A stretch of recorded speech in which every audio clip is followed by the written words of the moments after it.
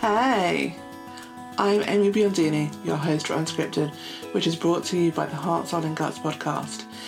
We're going to spend just a couple of minutes together, and it's my intention that you'll walk away with a nugget or two that will really change the game for you.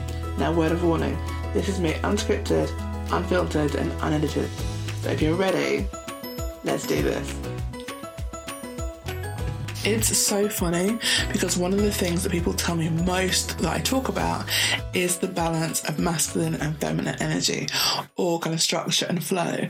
And it's interesting, it's funny because I don't really think of myself as someone who talks about that a lot, even though I'm very aware of it in my own life, because I think that balance becomes so naturally to me. And I've talked about this before on a podcast. You know, I grew up and around a lot of very strong women, and I also was a project manager in corporate, so it's a very masculine environment. So I'm very comfortable with both. And I think naturally I'm quite balanced in both. So I'm very spiritual and also very practical. That's innately who I am. But one of the things that I really want to help everyone kind of understand is it's not about one or the other. And I think this is really where people go wrong. Being masculine isn't better than being feminine. Being feminine isn't better than being masculine.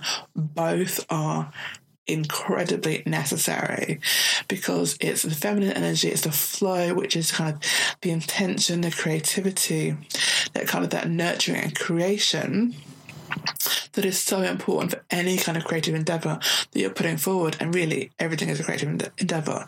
If it's, a blog post, an idea for your podcast, if it's, a new project at work, whatever it is, there is always a creative spark in that, and that creative spark is the feminine energy. And that's absolutely crucial and critical. Now, the other side of that is the masculine energy, or the structure. Now, masculine energy is the go energy, it's the initiation energy, it's the structure, the discipline, the leadership, and all those kinds of things. And that is so incredibly important, and I think often misunderstood, because it's that masculine energy, that drive, that allows us to get that creative spark out into the world. So it's beautiful to have that creative idea, but you need to actually take steps in the world to get it out there. And that's where the masculine drive comes in, because it's putting the plannings together, it's making sure that you are where you need to be, it's kind of speaking up, it's getting it done and out there in the world. So the way that I think about the masculine and feminine is, the feminine is the why, it's the deep spark and the creative intention, and the masculine is getting it out there in the world. And by doing the two together, that is so powerful, because you have that genuine intention that is showing up and visible in the world. And that is what changes everything.